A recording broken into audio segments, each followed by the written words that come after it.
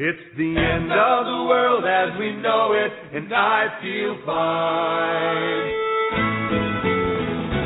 That creative starts with an earthquake, birds, snakes, and aeroplanes. Many fruits and not afraid. I have a machine, listen to yourself, third world with its own needs. Something to your own head, beat it up and actually got no seats. The ladder from the clatter with the fear fight down. High fire in a fire, resistance of the gangs and the government for hire in the combat site. Spectre wasn't coming in a hurry, leave the fury beat it down your neck. Investing reporter trapped in some paper problems with that low plane. Fine then, upfall, overflow, population corner, people in a loose, secret devil world in your own needs. To your heart, tell me that the rich are in the reverend was the right. You patriotic, plan, fight, right, my feelings, quit inside. It's the end of the world as we know it. It's the end of the world as we know it. It's the end of the world as we know it, and I feel fine. Welcome to the Doom and Gloom Hour with medical preparedness experts Dr. Bones and Nurse Amy. Your source for information on how to succeed if everything else fails. And now, your hosts, Dr. Bones and Nurse Amy. And offer the alternative and I decline. It's the end of the world as we know it. It's the end of the world as we know it. In the dark heart of the city, a mysterious figure known as Dr. Bones. And Nurse Amy. That's right, in the dark heart of the city. It's the midwinter of our discontent. I'm content. And you're content? I am You are a pretty content lady. I'm very content. I have to I've admit. had a beautiful day. I usually have beautiful days with my husband. Unless he wants me to work extra hard. Work. That's right. I hear that every morning. I have a good at work 8 ethic. 8 o'clock in the morning. Yes. Work. Hey, we got stuff to do. Let's get up. We got stuff to do. And that's the truth, folks. That's right. Well, we have some the honest plants that are truth. growing. We have some great tomatoes that are coming up. We have carrots. They look we have so good. You know, usually by corn. now, because of the stupid heat and humidity down here in South Florida, trying to grow food is nearly impossible. You're constantly fighting fungus and aphids and all kinds of crazy things. Except for about now. These tomatoes look wonderful. Right about now is so good. Is our agricultural summer. Yeah, I know. And there are lots of great stuff that you can grow here. Fight. It's the humidity. Yep, it's true. It's nearly and even in the winter. I mean, we have a lot of humidity in the summer, but we still have humidity now. Well, I would say compared to a lot of other places, we certainly do. Yep. A little bit of tropical weather here. But the tomatoes look really good.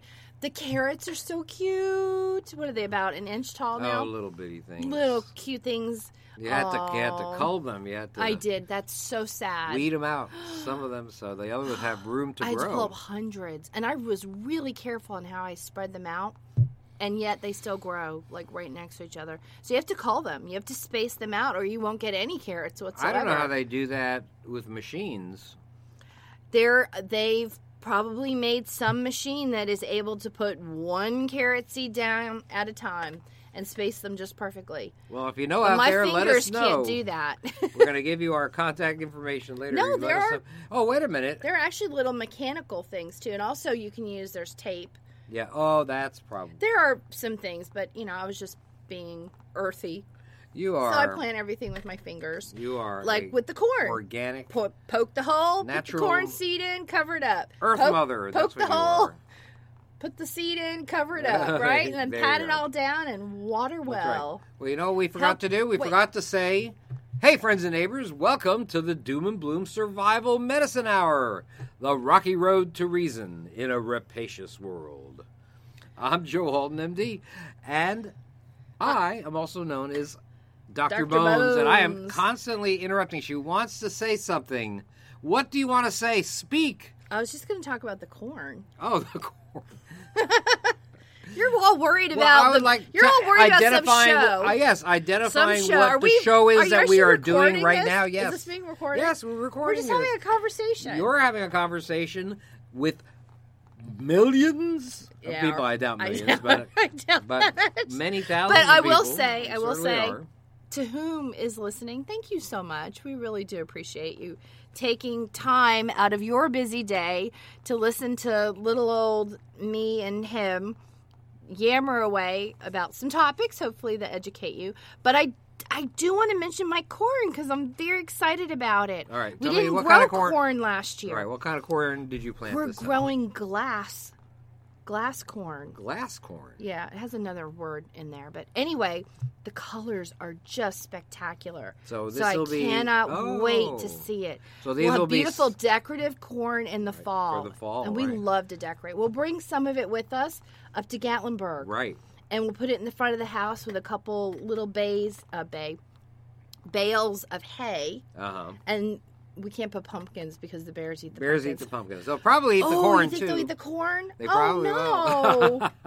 Oh, shoot. Well, you know what we can do? We'll find out. We can attach it to the railing on the porch, on the top part of the porch. Okay. Up so where the higher house number than what is. they can reach. Yeah, we can do Okay. that.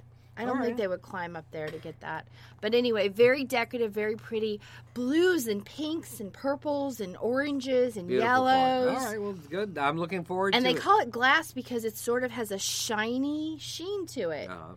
So very interesting. I can't wait for that. I can't wait to see it also. So, and several different types of carrots. We had mentioned the carrots and a few peppers. Yes, we have some peppers. So, and of course, and our tomatoes. orange is in bloom. Yes, it's the time of year for citrus to flower, and so we're having thousands of flowers. The oh my God! blooms are gorgeous. We have a grapefruit tree, an orange tree. The we have orange a is lime blooming. Tree.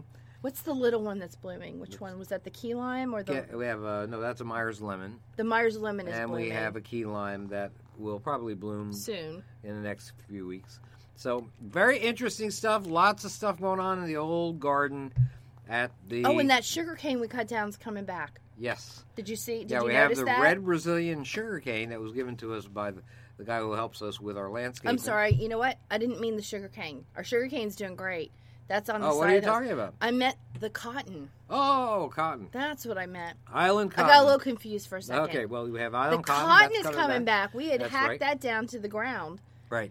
This time I'm going to make it more bushy and instead of laying. Yeah. It grew like 9 feet. But and that is very uncottony of it. It produced 2 years in a row. Yeah, and it's I mean, this is some nice, not. Yeah, it's some not very dying nice cotton, because we don't have this winter. So, it's just cotton that's growing back. Yeah, it likes the area. Yeah, it's pretty cool. Well, guess what? This is not a gardening show. This is Why the not? Survival Medicine Hour, Oh. where you'll find. And we are. I am Joe Alton, MD, and you are. I'm Amy Alton. I'm a nurse practitioner and a certified nurse midwife, also known as Nurse Amy. That's right. Although and we may have mentioned that at the very, very beginning. oh, did we? Nurse Amy and Dr. I don't even Bones. remember. But did we mention our website? No, not yet. doomandbloom.net, where you'll find over 1,000 posts, videos, and podcasts on medical preparedness for any disaster. We are. Who are we? We are indeed the dynamic duo, the spectacular spouses, the courageous couple. And we are here to help you keep it together, even if everything else falls apart.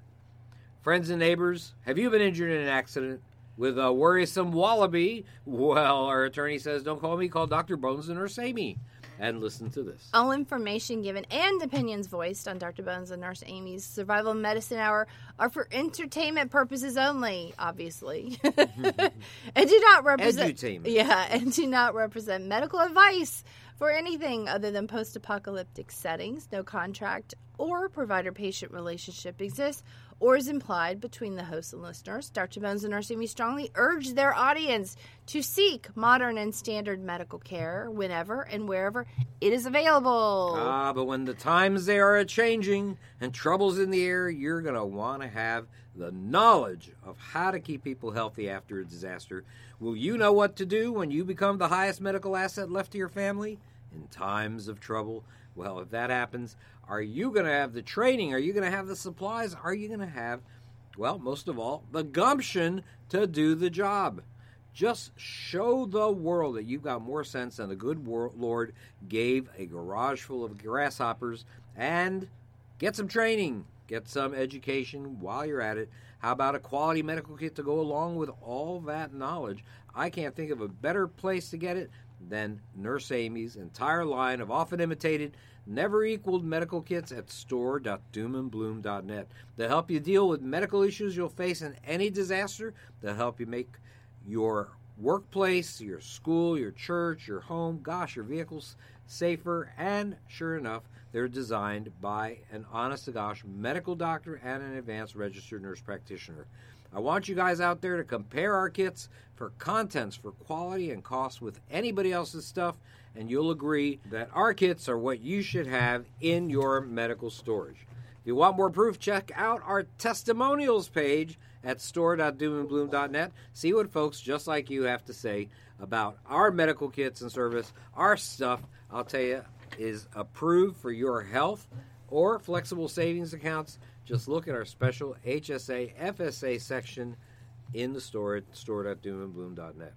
Hey, we learn as much from you as you do from us. Does that surprise you? I'll bet it doesn't. Well, drop us a line, Caroline. Why not connect with the geezer and the goddess? It's easy, and here's Nurse Amy to tell you how. Absolutely. You can email us at drbonespodcast@aol.com. Find us on our Facebook group, Survival Medicine, Dr. Bones, and Nurse Amy. And, of course, our regular Facebook page has all the links to everything that we do, and that's Doom and Bloom. You can also follow us on Twitter at Prepper Show. And don't forget our YouTube channel. If you love videos, you can check out Dr. Bones, Nurse Amy. And all of the links to all of these things are found at the top of doomandbloom.net. Little icons, just push on it. It'll take you to where you want to go. That's right. It allows you to subscribe to our feed and all sorts of good stuff like that. So you do us a big favor, make an old man very happy. That old man is me, by the way. And connect with us. Well, hey, here's one last shameless plug. One last one. Please stay with us. I promise that I won't do anything more. Our new book is Altons, Antibiotics, and Infectious Disease, the Layman's Guide to Available Antibacterials in Austere Settings. And what it is a look into the fish and bird antibiotics that I've been writing about all these years and the infections that they are helpful to cure or prevent. About 300 pages long. It's not as big as our 700-page survival medicine handbook, because it just concentrates on the diseases that are infectious in nature, bacterial mostly, and the antibiotics that are available to the average person without a prescription, and the diseases those antibiotics cure. So this is all the stuff that I've been writing about all these years that I honestly believe with all my heart, that in wise hands will save people that otherwise might not survive times of trouble. I can confidently say you have never read a book like this from anybody else that's a medical professional. This is not stuff you learn at your CERT class or even from books like Where There Is No Doctor. In Altons, Antibiotics, and Infectious Disease, we discuss all sorts of infectious diseases, those that are common now and those that will become common if we're thrown off the grid, how antibiotics work, how to use them wisely, individual antibiotic dosing, side effects, allergies, pregnancy and pediatric considerations, information about expiration dates, some that will surprise you, establishing sick rooms for epidemics, dealing with open wounds, wound infections, things like that, and a comprehensive list of supplies that will help make you, with some of your time and effort, an effective survival medic. If you want to be prepared for disasters, you're going to want Altons, Antibiotics, and Infectious Disease, the Layman's Guide to Available Antibacterials in Austere Settings in your survival library. Remember, our books are meant for situations where there is not a functioning modern medical system. If there is, for goodness sake, get to a certified medical professional ASAP. What's wrong with you? Hey, we skipped a week last week talking about radiation. I had a 3-part series, and I wanted to give you a break from that. But I do want to finish the topic today by talking a little bit about decontamination. Generally speaking, the most effective method of decontamination after a nuclear event, whether it's a meltdown or a nuclear detonation, is simply removing your clothes. You probably should toss them, honestly, and taking a shower to wash off all the radioactive particles that were in fallout. And we talked about what fallout is and all this stuff in previous shows, so just check back on our blog talk feed or on our website, and you'll learn a lot about radiation. Now, the air is not radioactive, but there is dust in it, and that needs to get off your body. That is the fallout. You want to use lots of soap, but do not Use very hot water. Don't scald yourself. Don't scrub yourself. Don't scratch your skin or do anything that could cause breaks in the skin. Your skin, remember, helps protect the inside of your body, and it does that from infection, but also does that from radioactive materials as well. I mean, it's okay to wash your hair with shampoo or soap, but do not use conditioner, interestingly enough, because it actually causes radioactive material to actually stick to your hair, and it is not something that you will find very healthy. It's not a recipe for a good outcome.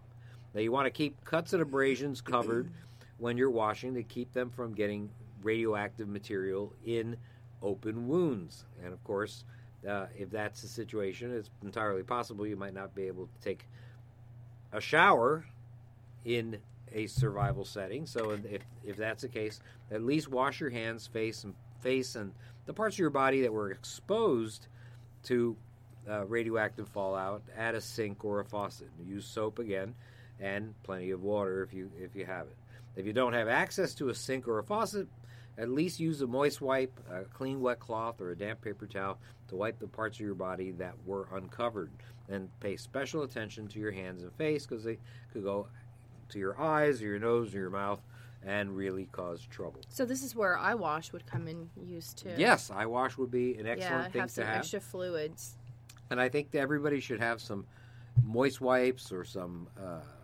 antiseptic wipes. They give those to you at some restaurants. Sometimes when you buy chicken wings, they're saucy. Right, exactly. BZK wipes are also just as good. Yep, absolutely. Even diaper wipes would be very handy. These things are all really useful things to have, and they would... Because you might not have, like you said, running water that isn't contaminated. Exactly. And you're just turning around putting more contaminated things on yourself. So at least you would know maybe the wipes would help cleanse you of some contamination. Right. Get some of those particles off you as fast as possible. And of course, you want to put the used wipes in a plastic bag or some other sealable container. You want to place the bag in an out-of-the-way place, away from your pets and your children. That's and, where those red folks. Biohazard bags come in handy. And that's right. Yeah, a lot of our kits actually have biohazard bags. I should put those up on the store. Yes. I think those are awesome things to have for a million reasons. Exactly. I think it makes a lot of sense. They don't take up much room if you throw them in the trunk of your car. No, not at all. Not at all. I think. And if you had to pick up roadkill, you could put it in one of those. Yeah, just on an everyday basis. Yum. I didn't say yum. Oh, you didn't say yum. I said yum. That was me. It was just to help clean up America. That's all. Oh, okay. I get it. I don't know. Sounds like a source of protein to me. Oh, gosh. I guess it depends on how long it's been since it has been deceased. Right?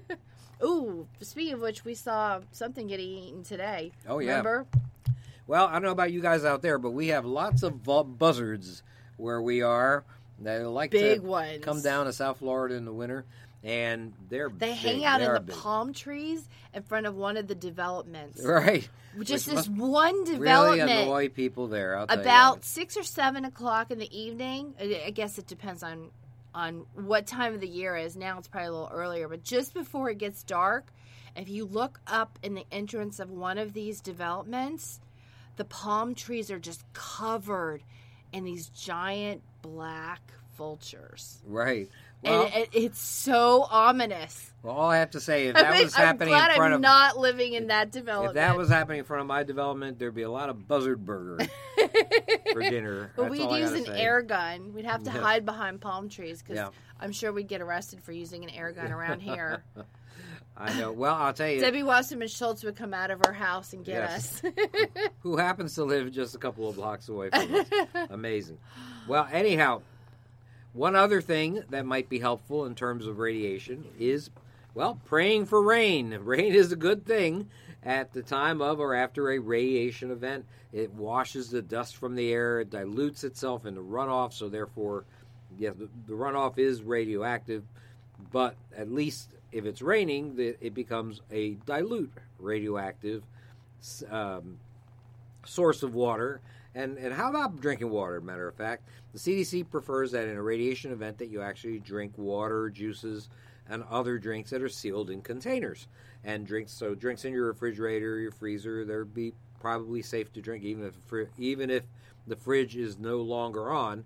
The package that your liquids are in does protect the liquid inside from most radioactive material, although between you and I, if it was out in the open, I would definitely wipe down the outside of it. Water and other containers that are in your home, even the toilet tank or the hot water heater, they also should be free of radioactive material, and so could be a source of water for you in times of trouble. You might be surprised to know that the CDC, the Centers for Disease Control and Protection, says you can still use tap or well water for cleaning yourself and your food. Now, even if the tap water is contaminated, you can still use it for decontamination. Okay. See, now I was confused because I said the wipes would be handy because the water might be contaminated. Well, they might be to wash. And I still think that it's a preferable thing to use. But the CDC reasons that any radioactive material that gets in surface water or groundwater sources is going to be diluted to very low levels very quickly by the water there. Okay. And so therefore, it's most likely safe to use for washing your skin, but your hair, and your doesn't clothing. mean it's perfectly safe. Right. They're not saying that you really should ingest it, however. So that's the thing. So you have to washing it off. Of course, you're in an emergency situation. You'll take just about any liquid source at that point to get it off of your skin. Yes, that's true. As fast as possible. But to drink it, you'd better to have bottled water instead of tap water. Yeah, that makes perfect sense. Now, all this raises another question. How do you decide if somebody actually needs to be decontaminated?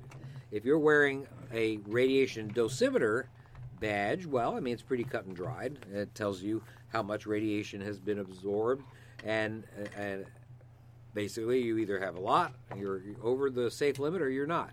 It's pretty cut and dried.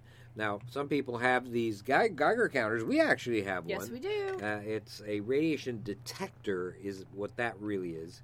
After Fukushima blew up the nuclear reactor there, after the earthquake and tsunami that hit that area, well, you saw everybody getting Geiger counted, so to speak. Right. And the problem is that it's hard to interpret the readings because they vary from machine to machine. The size of the probe apparently has something to do with it, and whether the machine was actually calibrated against a known source of radiation. I hope they would be. I mean, otherwise I don't think that any of these readings would make sense. Geiger counter readings don't tell you what type of radiation a person was exposed to also. Was it radioactive iodine, which Thyrosafe or another iodide tablet would help, or was it cesium that it isn't helped by that and has something like a 29-year half-life? Well, one thing that's important to know is that once radioactive particles get inside the body through breathing, but more importantly from ingestion, it can remain in tissues and wreak all sorts of submicroscopic havoc, and it can do that for a lifetime. So let's talk a little bit about radiation sickness and whether there are filters that eliminate radioactive contamination from water.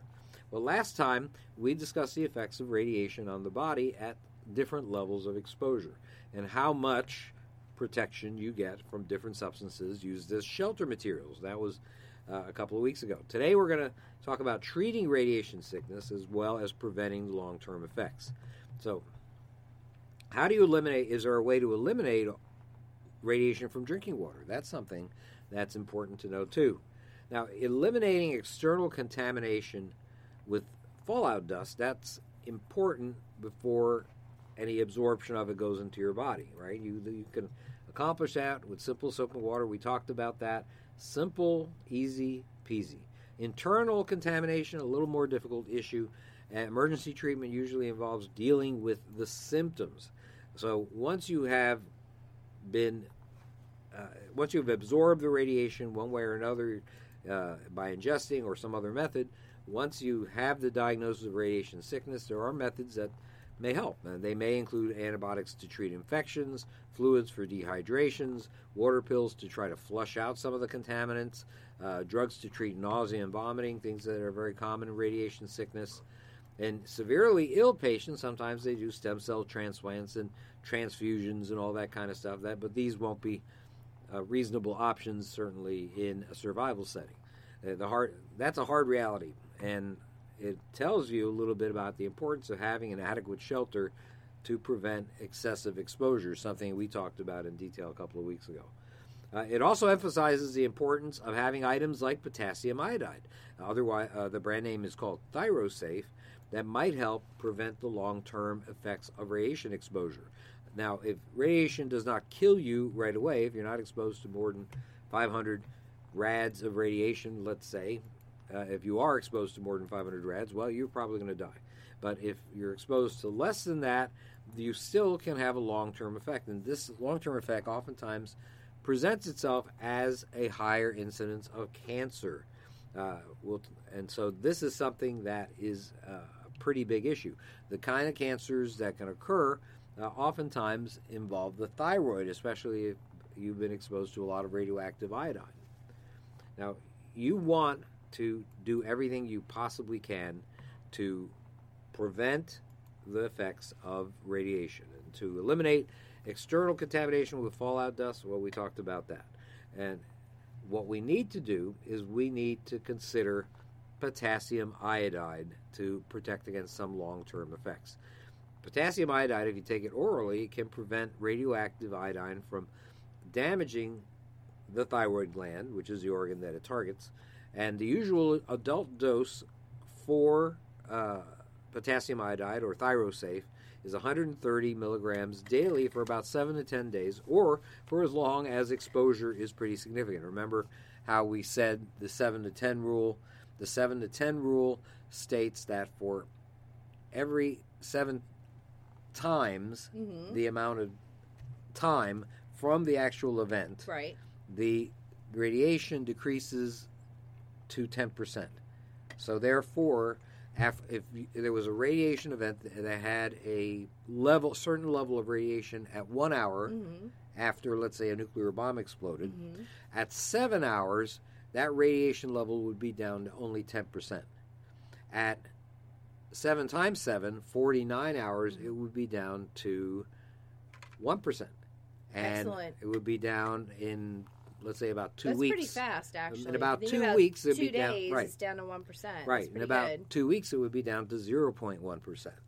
And so that's how that goes. That's a sort of a physics rule with regards to that. So usual adult dose, 130 milligrams daily, 7 to 10 days. For children, the dose is half of that, 65 milligrams daily. The reason why I like ThyroSafe, that particular brand, is because it comes in the pediatric dose. So you get, actually, instead of getting 10 pills of 130 milligrams, you get 20 pills of 65 milligrams, which means you can actually treat 2 children. And since the children are the most likely to wind up with cancer over the period of their lives after a radiation event, more than adults would, well, sure enough, that would mean that you should always treat the kids first, right? Always, if you have a limited amount of potassium iodide on you, treat the kids first. They're the ones that are most likely going to suffer a long-term effect or damage from the radioactive iodine. You take the potassium iodide about 30 minutes to 24 hours prior to a radiation exposure, if you could actually predict it, and that helps actually prevent the epidemic of cancer that will result if no treatment is given. Radiation from the 1986 Chernobyl disaster accounted for more than 4,000 cases of thyroid cancer so far, mostly in kids and adolescents that were exposed during that period of time. And there's still more and more cases that occur every year, cases that ordinarily would not have occurred if there was not that exposure. Although there's a small amount of potassium iodide in your regular iodized salt, Morton salt or whatever brand of salt that you happen to use, not enough is present to actually give you any protection by ingesting regular salt. Actually, it would take about 250 teaspoons of household iodized salt to equal 1 potassium iodide tablet. So that's a lot of salt. Now, pets also may be at risk for long-term effects from radioactive iodine, so it's recommended to consider maybe half a tablet daily for dogs. For a large dog, you would want maybe the full pediatric dose, and maybe a quarter of a tablet for small dogs. Definitely for cats, I think about a quarter of a tablet would probably do. Now, if there is no potassium iodide, and during Fukushima, the main supplier of potassium iodide actually ran out, and you could not find it. So, indeed, you might consider either getting enough now. I think Amy actually has it. You still have that on your store? Yes, I absolutely do. Because I know it's in one or two of our kits. I sure do. If you find yourself exposed to radiation but are not in possession of any potassium iodide, you could still use povidone iodine solution, and the brand name for that is betadine.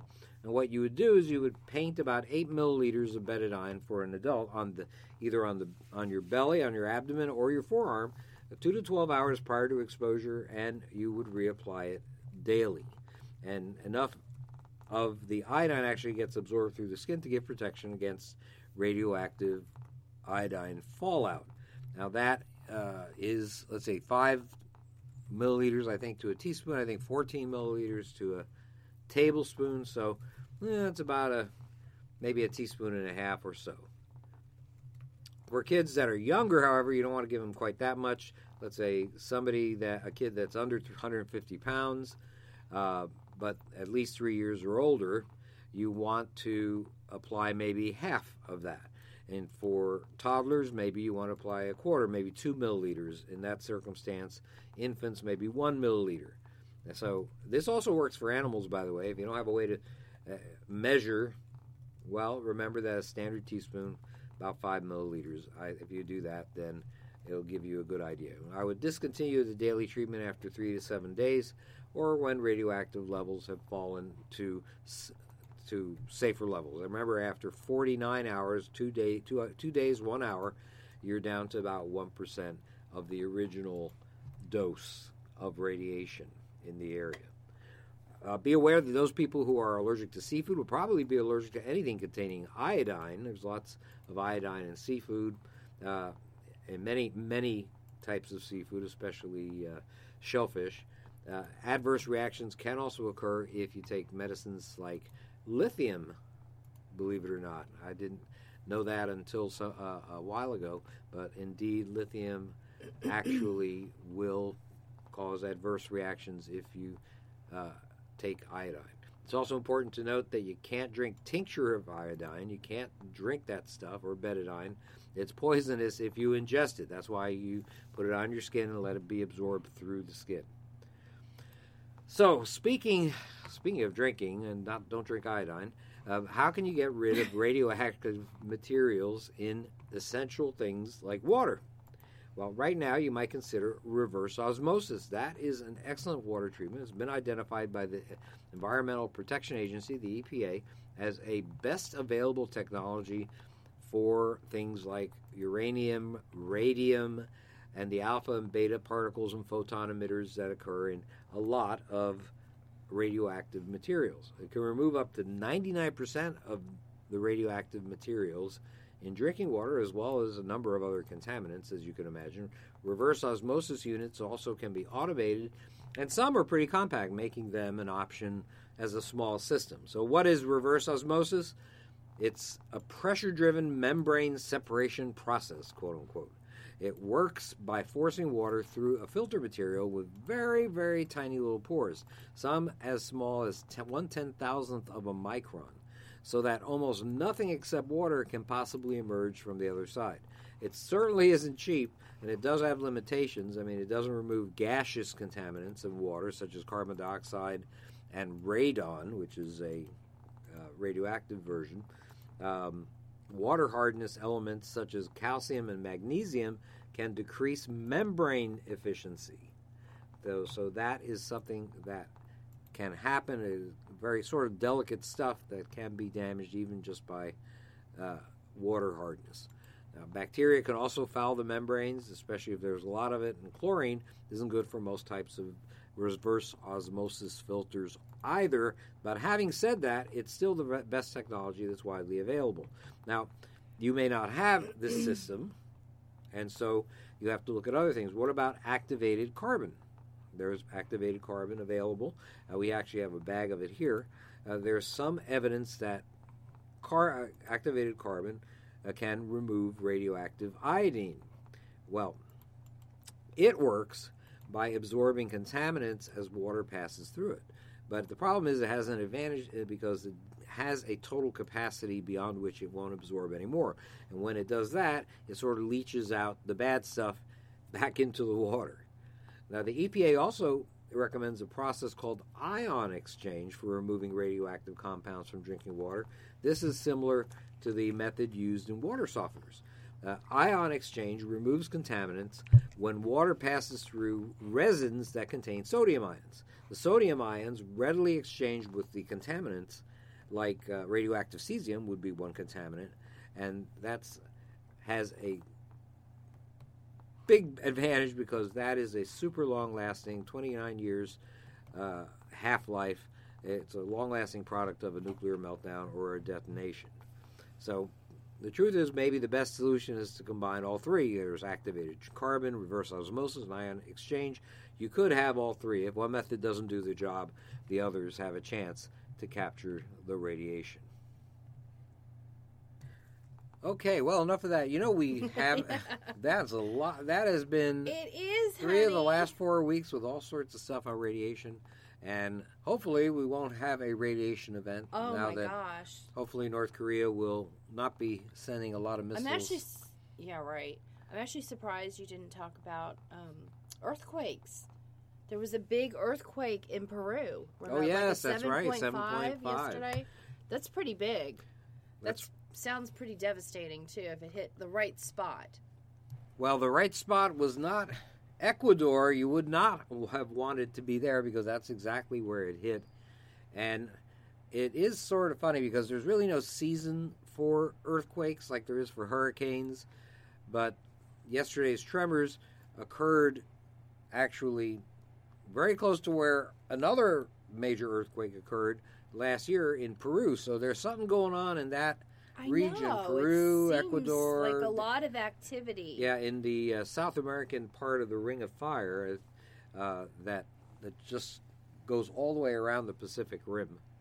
Well, the United States, luckily, is not really it's a candidate, but it has not been a victim Right. of a major earthquake since probably San Francisco in 1906, I think would be the worst one. There have been earthquakes that have killed people, don't get me wrong, and in California there were people that died, I think in the 1980s in an earthquake that occurred there. I remember seeing some overpass that crushed a number of cars. It was really horrific.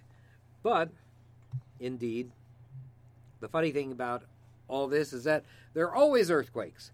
And if you go to the U.S. Geologic Survey, Earth is constantly shaking, rattling, and rolling, honey. You look at the U.S. Geologic Survey, you'll see that there are earthquakes every day, anywhere from Oklahoma to the West Coast and other places. Sometimes it just surprises the heck out of you that they would occur there.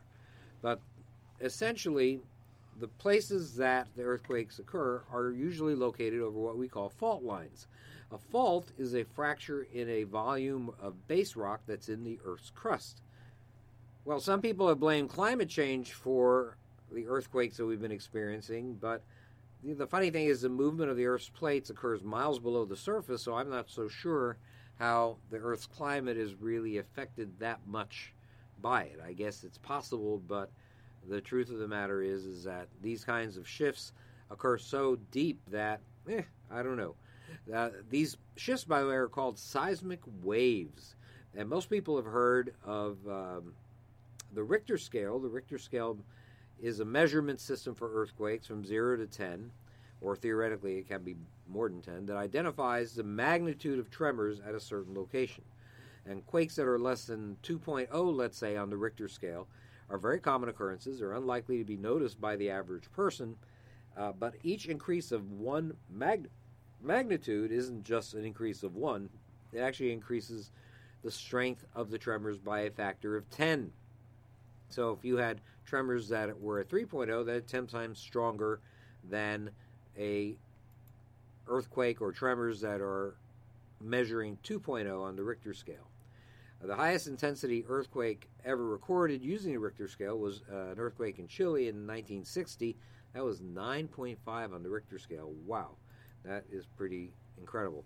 The funny thing is that not a lot of professional geologists are using the Richter scale these days. A newer measurement called the moment magnitude scale is thought to be more accurate for higher intensity quakes, and it calculates each point of magnitude as releasing more than 30 times, not 10 times, but 30 times the energy of the previous one. Now, if a fault line shifts offshore, then it causes a tidal wave or a tsunami.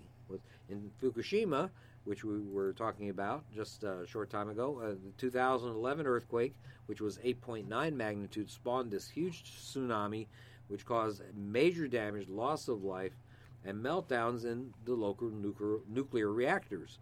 Tsunami warnings were issued to both the Japanese and also in the Ecuadorian earthquake that was reported yesterday, and hopefully that made a difference. The problem is that you never know how big a tsunami is actually going to be. The tsunami generated by a number of quakes turns out only to be a couple of feet sometimes, and it doesn't really make that much of a difference. So let's talk a little bit about surviving an earthquake. A major earthquake is especially dangerous because of its unpredictability. Even a tornado you might see in the distance, you don't see an earthquake in the distance, and as a result, you don't have the ability to really prepare much for it. You have to have your wits about you so that you have a plan of action if you're in an area, especially if you're in an area that's at risk. Researchers are working to find ways to determine when a quake will hit, but usually you don't have much warning. Now, you got to have a plan of action, right? Isn't that what preparedness is all about? Is right, having because a it plan of happens action. suddenly. Yes. There's no warning like the hurricanes. Even a tornado, they have a little bit of warning. Exactly. This is like, bam. And whatever plan of action you have, you got to share it with every family member, even the children. You actually should share it with family members that don't even live with you in your own house, because it's unlikely that a disaster will occur at the moment that the entire clan is together for somebody's birthday or anything like that. Right. So the truth of the matter is that people have to know what you plan to do if an earthquake happens. So that's the thing. You might be at work, your spouse might be at home, the kids might be at school. Certainly, family members in other cities won't have any idea what's going on with you, so they need to know or have an idea what your plan of action would be. An important part of an earthquake survival plan is making everybody aware of where to meet in your immediate family. It could be meet at the house, or maybe a sturdy public building like a kid's school or an office building that might be earthquake resistance, and knowing where to meet in the event of any disaster. I mean, I'm thinking of earthquakes, but really any disaster will give you the best chance of gathering your family and surviving together as a unit. So that's important. Now, you have to have, of course, supplies for an earthquake. You want to have, well, guess what? A good medical kit. What a surprise, right? And you want to also have food and water. You need a water filter, something like the Mini Sawyer, Life Straw, something that would be easy to carry with you if you had to hit the road, Jack. Power sources like batteries, solar chargers, generators would be useful. Medical supplies, as I mentioned, tents, sleeping bags, camping equipment, that's always useful to have. Clothing that would be appropriate for the weather that you are dealing with most of the time. Fire extinguishers, certainly for the home, would be very useful to have. A toolkit, including an adjustable wrench so you can turn off gas, water in your home if there's a lot of damage.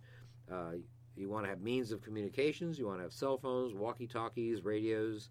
You want to have cash. Don't forget the power outage that you may be most affected by is purchasing power. You need to have cash because you can't count on credit or debit cards. Those systems for verifying them to be up if the power is down. And of course, you want to always have your copies of important documents, including insurance policies. And so these are things that are very useful things to have. You might consider scanning them and sending them in an email to yourself. Then you can access them anywhere when you finally get to some place with a internet and electricity. That's a great idea. Now, you know that you may not be the only person that has a plan of action. If indeed you're in an area that's at risk for earthquakes, the school system and maybe municipal authorities may have formulated their own disaster plan. They may have even designated certain shelters, certain buildings as quake-proof, and this may be the best place for you to go in those circumstances. You have to remember every town may have different precautions, so you have to inquire about your town's precautions in case of some seismic event. And always remember that they may or may not have the ability to deal with pets. So you probably need to know a little bit about that and take some precautions for your pets. And if, in any case, even if they do allow pets, it's likely they're not going to have food for pets. So make sure you bring some food for pets and a dish so that you can give your pet water and things like that. Now, besides these general supplies that I just mentioned, it might be wise to put together a separate get-home bag to keep at work or in the car at all times, and with some non-perishable, maybe power bars or granola bars, things like that, liquids, and especially a pair of sturdy and comfortable shoes, probably a good idea to have in the car in case the roads have been damaged to the point that you cannot get home in your car. So that is something to think about. I think a lot of people don't realize that, don't know if the roads were going to be damaged. Now, if you were in your home, it's important to know where your gas, electric, and your water main shutoffs are. And it's also important that everybody of a certain age knows how to turn them off if indeed there's a leak or an electrical short.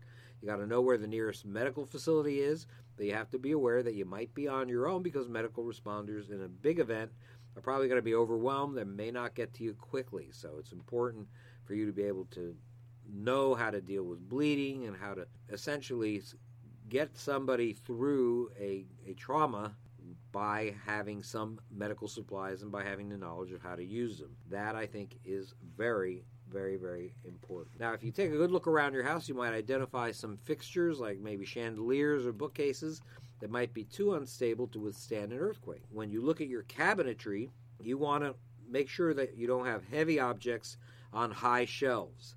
You want to replace them to the bottom shelves. Well, they'll actually help stabilize the actual shelving. And so if you have a bookcase, you don't want the heaviest books to be on the top shelf. You want them to be on the bottom shelf, and that will help in general stabilize and make them less likely to topple. Now, these flat screen TVs that everybody has, these little huge TVs that we're all getting, these could easily topple in an earthquake, so you got to be sure they are fastened in place with some type of screw or some kind of fastener, so to whatever you've got them on, so that they do not just fall right over. You have to be sure to check out also pantry shelves for glass objects and things that could easily slide and topple off. That's something that's important. Not a great place to have a china collection. Yes, right, exactly. On loose shelves. I'm with you.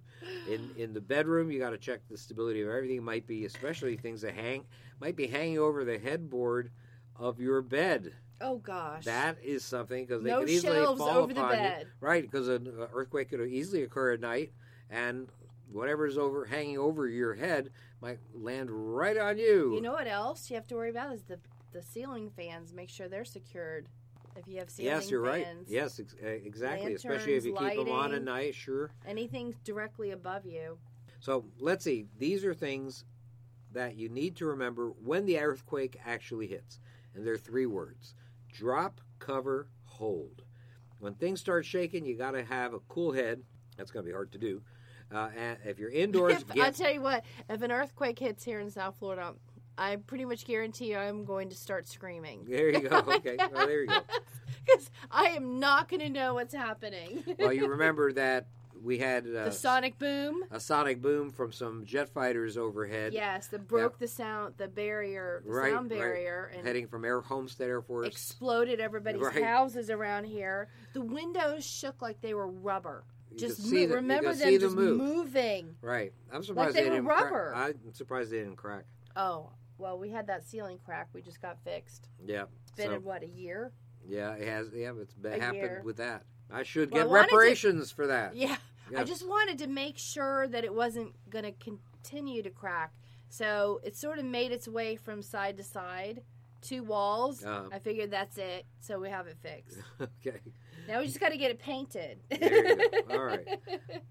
Always something to do. Yeah, I know. So anyhow, the strategy is drop, cover, and hold. Get under a table, under a desk, something else solid. Hold on, and indeed, this cover that you wind up under may protect you from falling objects. So drop, cover, hold. And if there is no hard cover available, even a mattress might serve as a shield. Get in between the mattress and the box spring, or get under the box spring. It might actually help. If there's no cover available at all, head to the corner of an inside wall and stay there. Of course, you might choose to run out of the building. You're more stable, however, on your knees than standing or running. So get down to prevent a fall from causing injuries, especially if you're right in the middle of the quake. When the building is shaking, don't try to run out, is what the CDC or ready.gov recommends, especially if you're on an upper floor. They say that you can easily fall downstairs or get hit by falling debris. Don't try to use elevators. Stay clear of windows, shelves, and kitchen areas. That's what you should do. Now, it's often taught that you should stand in the doorway because of the frame's sturdiness. However, it turns out that modern homes, really the doorways aren't much more solid than any other part of the structure. So, I'm not so sure that is still what you should do or still the best advice. Once the initial tremors are over, then go outside. Once there, stay as far out in the open as you possibly can, away from power lines, chimneys, walls, and anything else that could fall on top of you. Now, having said all that, these recommendations, I have to say that I might want to get out of that building. I know. Well, you see so many buildings collapse. I think it's going to depend on where you live and what the building standards are. I think you're right. If I'm in some third world country, I'm probably getting out of that building. Yeah, that thing is I've seen too many collapse. Yes. Too many. Now, if you're in your car, you could possibly be in your automobile, and so you want to get out of traffic as quickly as possible because other drivers are probably going to be less level-headed than you are. Don't stop your car under a bridge or an overpass. I've seen with that collapses, right? Collapses. Power lines, light posts, these are also mistakes to be under. They're likely to topple in a major quake. Stay in your vehicle while the tremors are active. Turn on the radio to find out more about what's happening with this event. So you are at least partially protected if you're in your vehicle. After the tremors stop, there's still dangers. Gas leaks are an issue. So watch out about using camp stoves inside, lighters, even matches, generators, even a match could ignite a spark that could lead to an explosion. If you turn the gas off, you might consider letting the utility company turn it back on. Buildings that have structural damage may be unstable, have loose concrete, which could rain down on the unsuspecting. That may be an issue. And the thing about generators are useful, but they should be used not just outside. Don't use them inside at all. Don't use them just outside the door. You got to use them well away from the interior of the home. There was a family of 4 in Florida after Hurricane Irma that was hospitalized when a generator was used just too closely to the house's entrance. So that is pretty much the deal. There's a lot more to talk about with regards to that, but we don't have the time. We'll maybe consider it next time. I want to just mention that we do have classes, 8-hour classes. I want you to go to the classes page at doomandbloom.net. It will be in Tampa, March 9th, Jacksonville, March 16th, Weston, Florida, March 23rd, Atlanta, April 20th, Kodak, Tennessee, near Knoxville on May 4th, and other places as well. Don't forget to check them out.